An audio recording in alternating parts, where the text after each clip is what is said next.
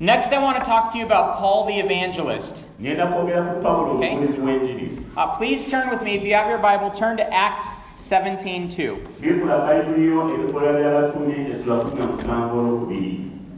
We just talked about Paul and how he made disciples.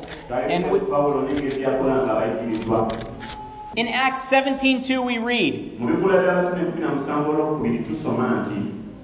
Then Paul, as his custom was, went into them, and for 3 Sabbaths reasoned with them from the Scriptures. Verse 3, explaining and demonstrating that the Christ had to suffer and rise again from the dead, and saying, this Jesus whom I preach to you is the Christ. And some of them were persuaded. And a great multitude of devout Greeks, and not a few leading women, joined Paul and Silas. I didn't read you verse 1 there. But I read to you about Paul's example. When it came to evangelism, Paul lived a lifestyle of evangelism. It says, as was his custom. This was his custom. In our ministry, we talk about conversational evangelism. And if I'm having a conversation with someone, I take by faith, I trust by faith, that it's an opportunity for evangelism. In our country, we have believed a lie. That you cannot share the gospel until you're close friends with someone. Is that true? Well, no, it's not true that you have to be close friends before you can share with them. The gospel is the power of God unto salvation. My friendship is good, but it's not the power of God unto salvation.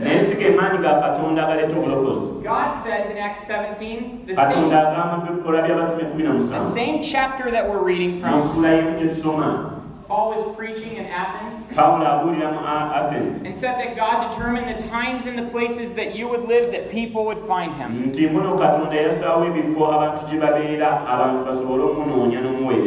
talking to someone, it's an opportunity to share the gospel. And by all means become their friend. And by all means love them. But please don't wait to share the gospel. Okay, so as was his custom, he lived a lifestyle of evangelism. He also had an approach. He had a way that he did evangelism. There's nothing wrong with having a strategy. He had a strategy. Okay? And in addition, it says here that Jews, Greeks, and prominent women became Christians because of what he did. He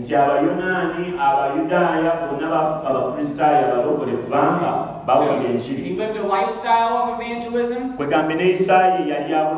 He had a strategy for evangelism. And as a result, there were new believers. Okay, now, somebody that has a Bible, read verse 1 and tell me where this happened.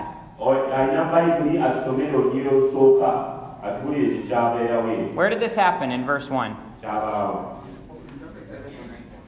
What's that? Thessalonica. The exact place that we just read about his discipleship. So you guys, I want you to catch this. We're going back to the beginning of the story. These people that became Christians here, after they were discipled, they reached the entire area for Christ. Isn't that wonderful? But this is where it started. So let's look a little bit about this.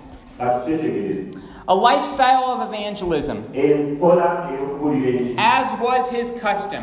In Acts 20:24, Paul makes a bold statement. He says, my life is worth nothing except that I be able to share the good news of Jesus Christ. What a statement. My life is worth nothing unless I can share the gospel. This was how he approached life and ministry.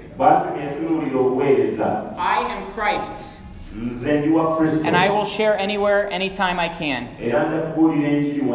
Evangelism is the key to making disciples. If we only focus discipleship inside our church, we'll never win Africa or the world for Christ. By all means, disciple those in your church. But please also go out there and share with those people out there.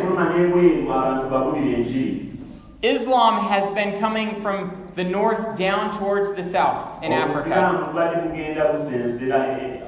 It's time for Christianity to go north.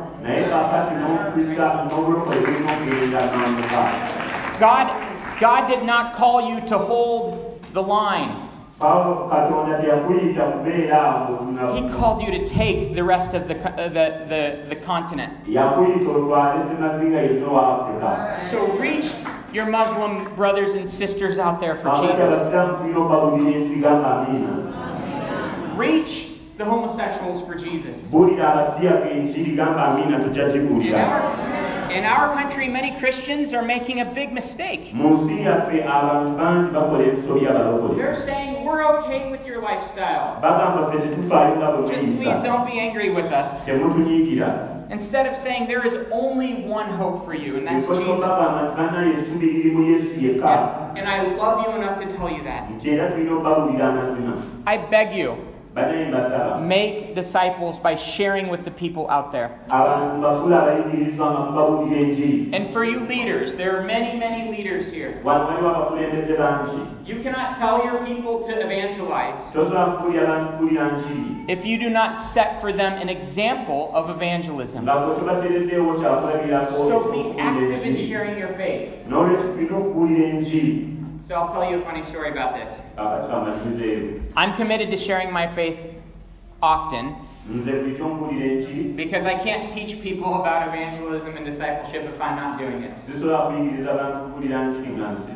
And one time in my schedule, I try to schedule time each week to go do evangelism and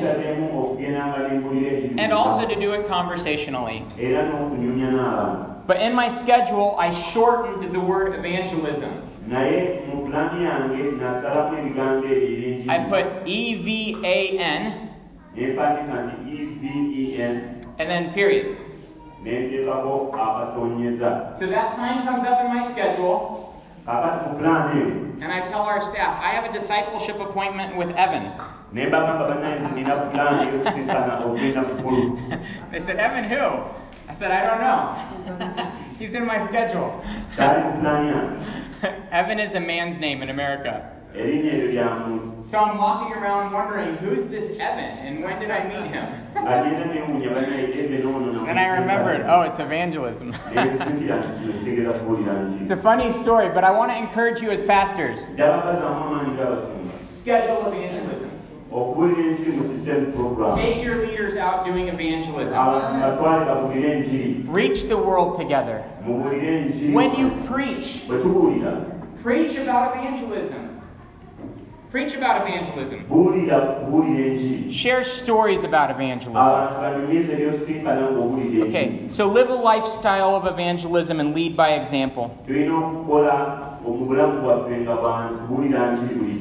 Paul had an approach to evangelism. He lived the lifestyle, but he also had a strategy. You'll be more effective in evangelism if you have an idea for what you're going to do. If you just go out there, you haven't thought about it, I'm going to go share my faith, and then you get out there, what do I do?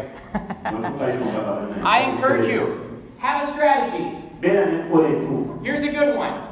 Has Jesus done anything good in your life? Few of you? Has Jesus done something good in your life? Has He saved you from an eternity in hell? Has He blessed you with every spiritual blessing in Christ Jesus? And in Africa, you might have materially less than your brothers in America. But you have true riches that Americans only dream of.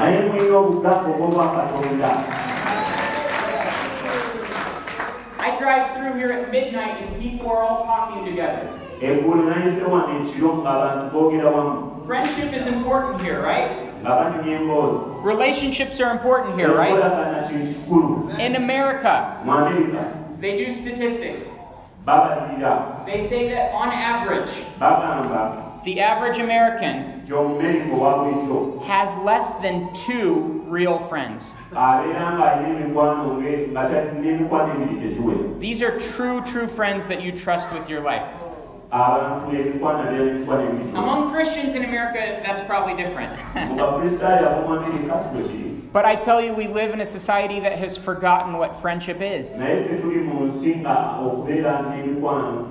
You can't be happy without friends, right? Well, you can with Jesus, but friends are important.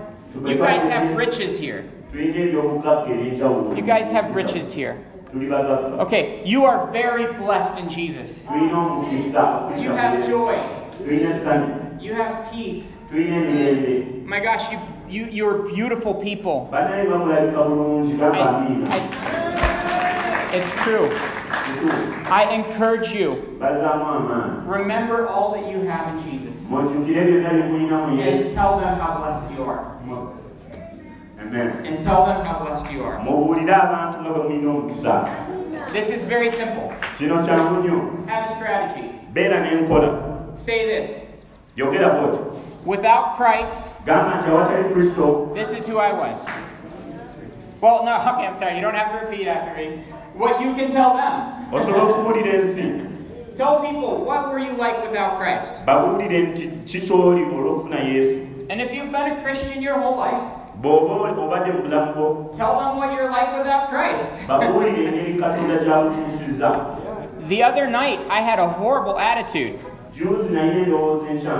And I snapped at my kids.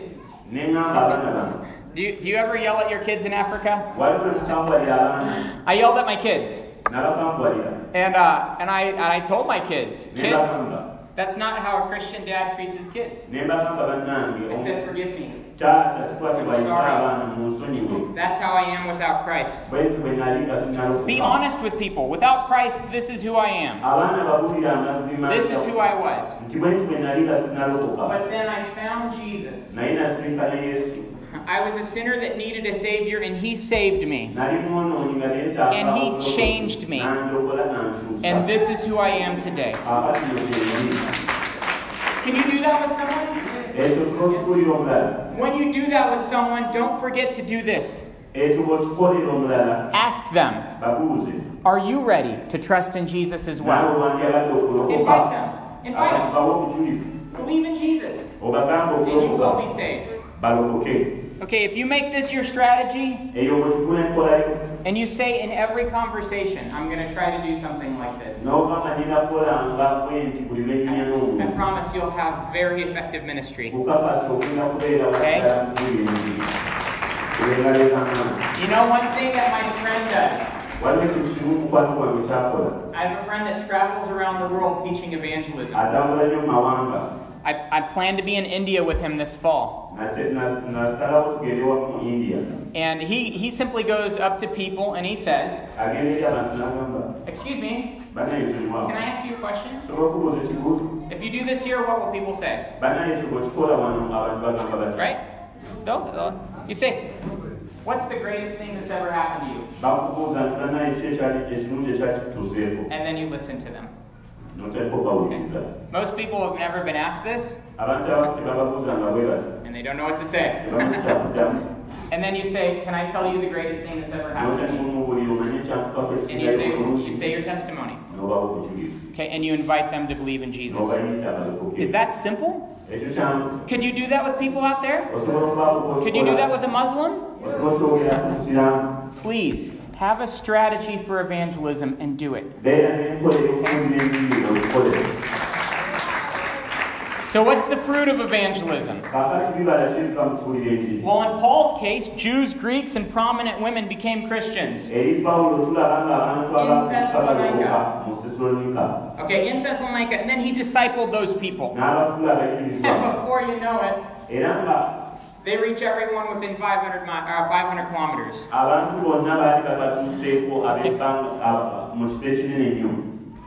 Is God less powerful today than he was then? Does the Holy Spirit get weaker over time? Do you think the Holy Spirit could do the same thing in Africa?